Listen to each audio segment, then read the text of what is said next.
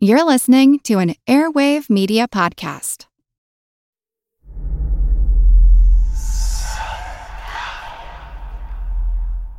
Hey y'all, spooky season is here.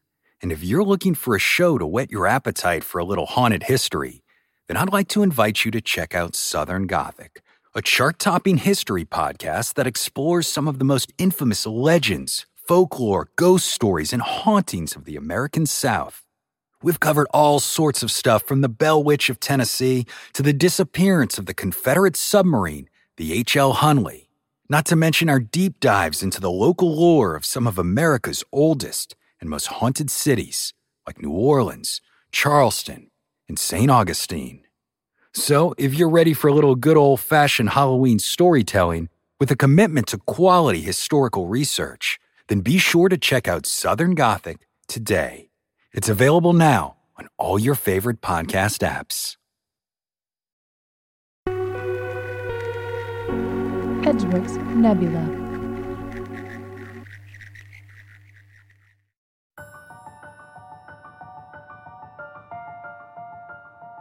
Hello, and welcome to Settle the Stars. I'm Rachel Emerson, filling in for Lacey Hannon. Few figures from Greek mythology are as widely known and immediately recognizable as Hercules. Even if you didn't grow up watching Disney's chiseled-jawed muscle man slug and slay his way through a bevy of oversized beasts, you still probably know more about Herc than any other god in the pantheon. Given that he's all about the super strength that enabled him to power through the 12 labors, it might surprise you to learn that the constellation Hercules depicts the demigod crouched on one knee and upside down. The earliest Greek astronomers actually did not initially ascribe the constellation to Hercules. The poet Aratus simply called the stars Engonasin, or the Kneeling One, describing the figure as, quote, a phantom form like to a man that strives at a task.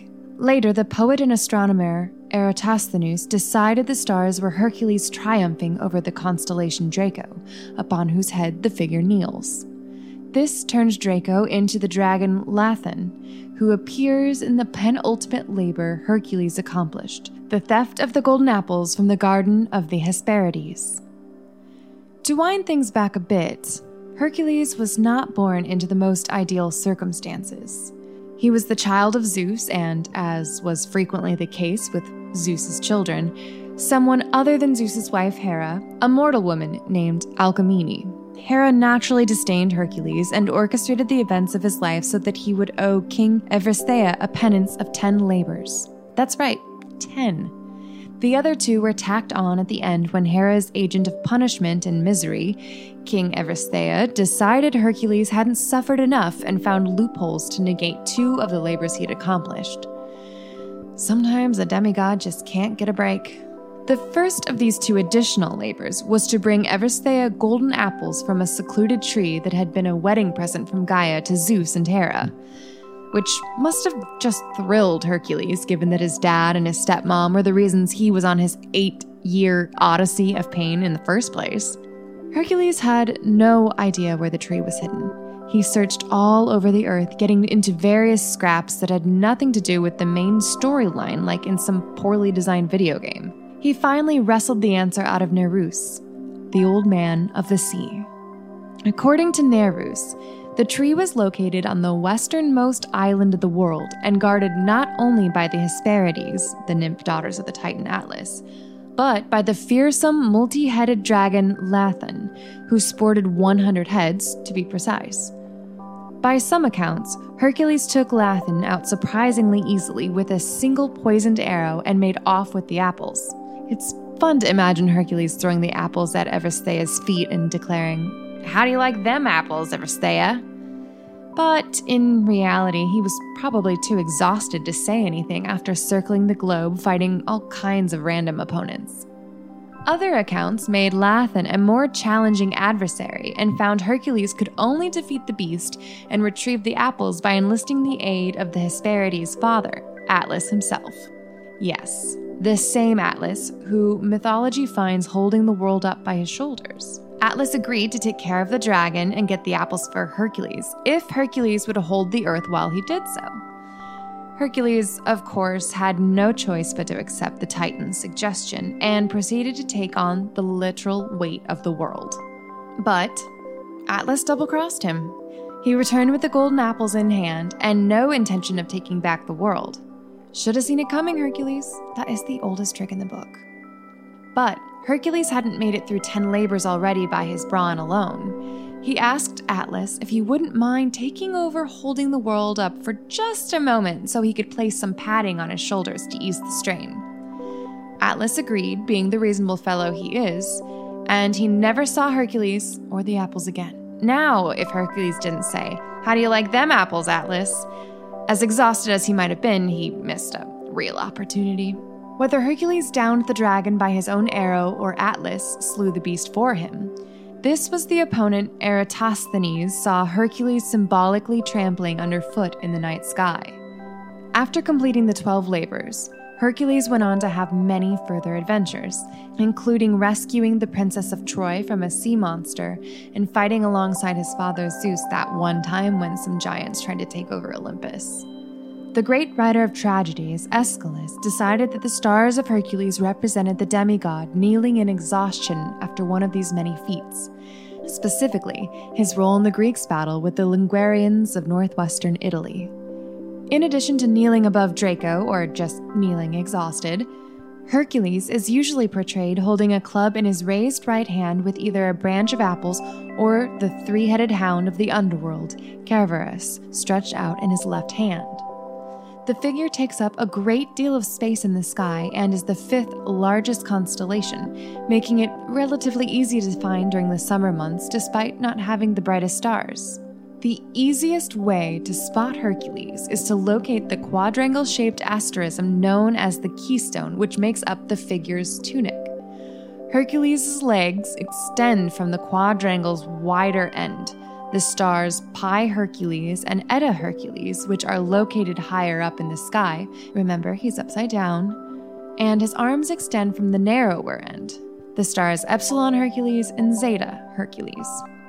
While the keystone asterism may be the simplest way to find the constellation, Hercules' brightest star is actually part of the arm that holds the club. Corniferous, which means club bearer, is a binary star system about 140 light-years away. The bigger of the two stars in the system is a yellow giant with 3 times the mass and 17 times the radius of the Sun. As big as it sounds, Corniferous' yellow giant is still not big enough to trigger a supernova when it reaches the end of its lifetime. Instead, the star will steadily shed its outer mass, dwindling down to a white dwarf, which will finally blink out in a black dwarf that no longer expels energy. And that's what you call going out with a whimper instead of a bang. The lowermost star in our upside-down hero, Ras Al Jathi, which is Arabic for head of the kneeler, is a multiple star system 360 light-years away. The two main components of the system, Alpha Hercules A and Alpha Hercules B, complete an orbit of each once every 3,600 years. Alpha Hercules A, a red supergiant, is the part of the system that's formerly known as Ras Al Jathi. The radius of the star is estimated to be 400 times that of the Sun, meaning that if it held the Sun's place in our solar system, it would extend past Mars. Alpha Hercules B, on the other hand, is a binary system made up of 2 modestly sized yellow stars that orbit each other once every 52 days. Another interesting dot in the constellation, Omicron Hercules, the furthermost star in the figure's outstretched left hand, may not be much to boast about at the moment, but since it lies close to the solar apex, the point toward which the Sun is steadily moving, it will become the brightest star in our night sky in approximately 3 million years. Today, Omicron is just a moderately vivid blue-white dwarf among so many other brilliant stars in the sky, but somebody ought to tell it has a bright future ahead. Hercules may actually be better known for some of its deep sky objects than for its major stars. You can find one of the Milky Way's oldest globular clusters in Hercules, Messier 92. It's believed to be a whopping 14.2 billion years old. That's nearly as old as the universe itself. Researchers believe it began forming shortly after the Big Bang.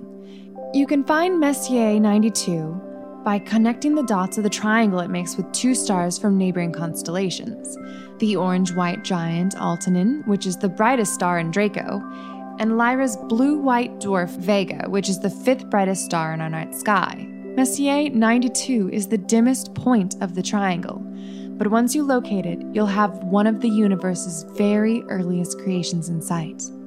An even more famous globular cluster, in fact, perhaps the most famous of them all, can be found within Hercules' keystone asterism, the Great Globular Cluster, which is formally known as Messier 13. 25,000 light-years from Earth and 145 light-years in diameter, Messier 13 has long been an object of fascination for both astronomers and writers of science fiction.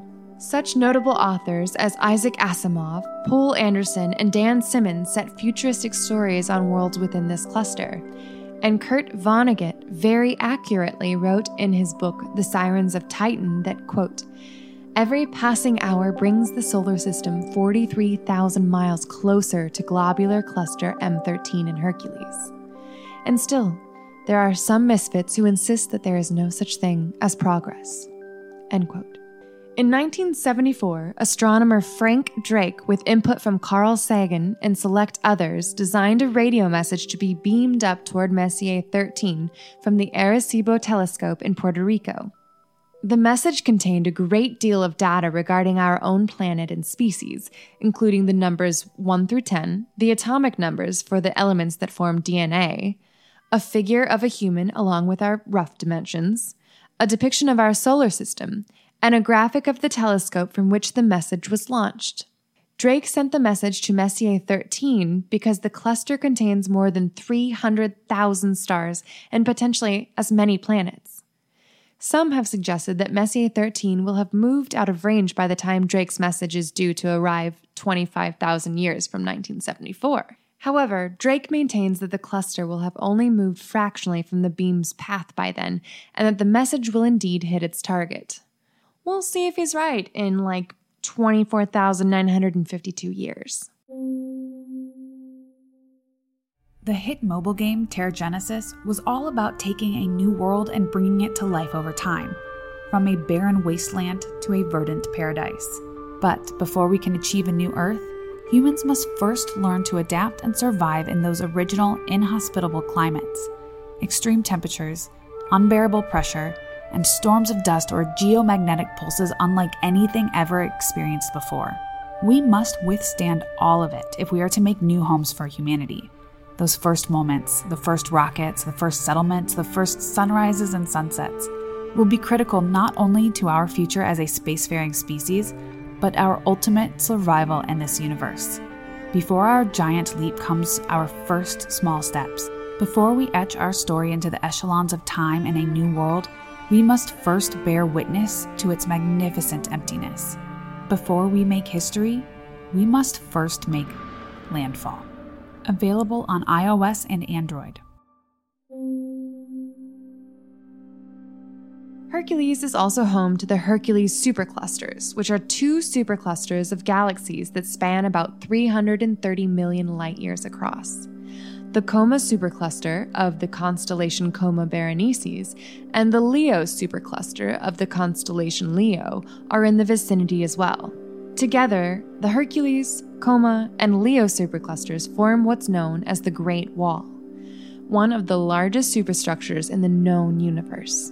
In fact, this sprawling string of galaxy clusters extends farther than astronomers are even able to observe due to the zone of galactic obscuration, which is that part of the sky that's blocked from view by the light and cosmic dust of the Milky Way. Hercules is also part of another such superstructure, albeit a hypothetical one, known as the Hercules Corona Borealis Great Wall. This seemingly endless string of galaxy clusters was discovered in 2013 and is believed to extend 10 billion light-years, making it the largest formation in existence. For a frame of reference, the observable universe is 93 billion light-years in diameter. One of the superstructure's discoverers, John Hercules, noted that, quote, "The danger of finding the biggest or most distant or the oldest things in the universe is always that sooner or later someone is likely to come along and find something bigger, more distant, or older than the thing you found," end quote. Considering his discovery spans more than 1/10 the length of the known universe, the chances of that happening must surely be slim. Though the superstructure's name includes only the constellations Hercules and Corona Borealis, it actually extends from the constellation Boretes to far-flung Gemini. In total, the Hercules Corona Borealis Great Wall passes through 20 different constellations. Some have questioned the methods that were used to detect the formation, and Hercules himself even remarked at a press conference that he would have thought such a thing was too big to exist. But the European Space Agency's Theseus satellite, which specializes in detecting gamma-ray bursts, may finally be able to put the matter to bed when it launches in 2032. On a considerably smaller scale, Hercules also boasts one of the biggest known planetary nebulas, Able 39. Able 39 is notable not only for being one of the largest nebulas of its kind, with a diameter of 5 light-years, but also for being nearly perfectly spherical. The nebula is also pretty uniformly translucent, which allows more distant stars to shine through, adding to its simple and elegant appeal. Who knew Hercules had such great taste in nebulas? Another of Hercules' more notable nebulas is the lovingly named NGC 6210. Another planetary nebula, NGC 6210, resulted from a star that was once very much like our Sun. That star has now turned into a white dwarf surrounded by visually spectacular arches, tubes, and filaments of ionized gas. Some areas a gorgeous translucent blue, and others a remarkable translucent red. Considering our Sun will share a similar fate in another 5 billion years or so, it could do worse than to aspire to NGC 6210's celestial artistry. With so many cool, deep sky features to study, it's no wonder the region of Hercules continues to interest NASA. In April of 2021, NASA released a composite image that both the Hubble Space Telescope and New Mexico's Very Large Array took of Hercules' largest galaxy and the second largest galaxy in the known universe, Hercules A. In NASA's image, Hercules A appears as a single yellowish point of light from which 2 enormous jets of plasma flow away out in opposite directions. The picture looks kind of like a tiny Pac-Man trying to lift a precariously wide barbell with humongous round weights at either end. Being in the vicinity of Hercules just gets everybody in the mood to pump iron, I guess. The twin plasma streams of Hercules A measure 1.5 million light-years from one end to the other. That's 15 times the length of the Milky Way. The streams are what are known as relativistic jets, and while the physics behind what's been producing them for the past 2 billion plus years isn't fully understood yet, it's believed that they are caused by the accretion disk surrounding the supermassive black hole at the galaxy's center. At 2.5 billion solar masses, the black hole of Hercules A is 600 times bigger than the supermassive black hole at the heart of our own galaxy, and it ranks as one of the 50 biggest black holes in the universe. The constellation of Hercules really does offer astronomers and amateur stargazers endless reasons to watch this part of the sky. For a brief while in 2016, space enthusiasts all over the world got really excited about the constellation when it was announced that a team at the Russian Academy of Sciences Special Astrophysical Observatory had received a radio signal from one of Hercules' stars on May 15th of 2015.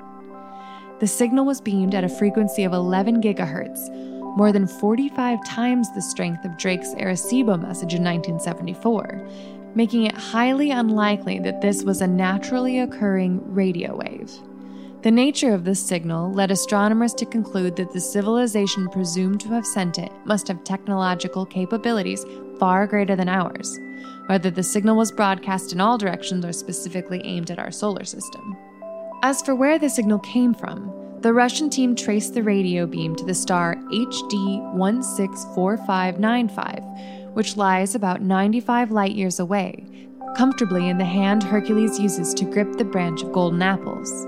The star is extremely similar to our Sun. It's slightly smaller and slightly younger, but of comparable temperatures. The star also has one planet that we're aware of, HD 164595b, which is about the size of Neptune, or 16 Earths. The media naturally ran with this story, but before people could begin caravanning to the desert with welcome signs for our Herculean neighbors, international astronomers were quick to cross-check the supposedly alien signal with their own telescopes. Neither the Allen Telescope Array in California's Shasta County nor the Green Bank Telescope in West Virginia detected anything of note. In August of 2016, Alexander Ipatov, the director of Russia's Institute of Applied Astronomy, stated that after further checks, the signal was most likely the result of terrestrial interference caused by a Russian military satellite.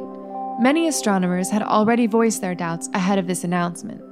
Since SETI relies upon specific criteria to determine whether a signal may be of intelligent extraterrestrial origin, including the signal's persistence, the ability to reobserve it, and the absence of potential sources of interference. While it sounds like we probably weren't hailed by a civilization from Hercules' very sun-like star, the excitement the false alarm caused nevertheless illustrates our fascination with space and our hunger to discover more. And just because we didn't receive a message from a planet orbiting a star that's much the same as our own, that doesn't mean there isn't a civilization there that's hard at work to find the planet like ours. Or perhaps a planet orbiting any of the Messier 13's 300,000 stars that our own Arecibo message will reach someday. Fingers crossed. It's a big universe, and the countless galaxies of Hercules are as promising candidates for intelligent life as any other. Little green men aside, there are surely many more fascinating things we are yet to discover about this exhaustedly kneeling, curiously upside-down warrior in the heavens. Thanks for listening. We'll see you next time on Settle the Stars. Until then, happy terraforming. Settle the Stars is a proud member of Edgeworks Nebula, a collection of intriguing and informative podcasts from Edgeworks Entertainment. Edgeworks Nebula.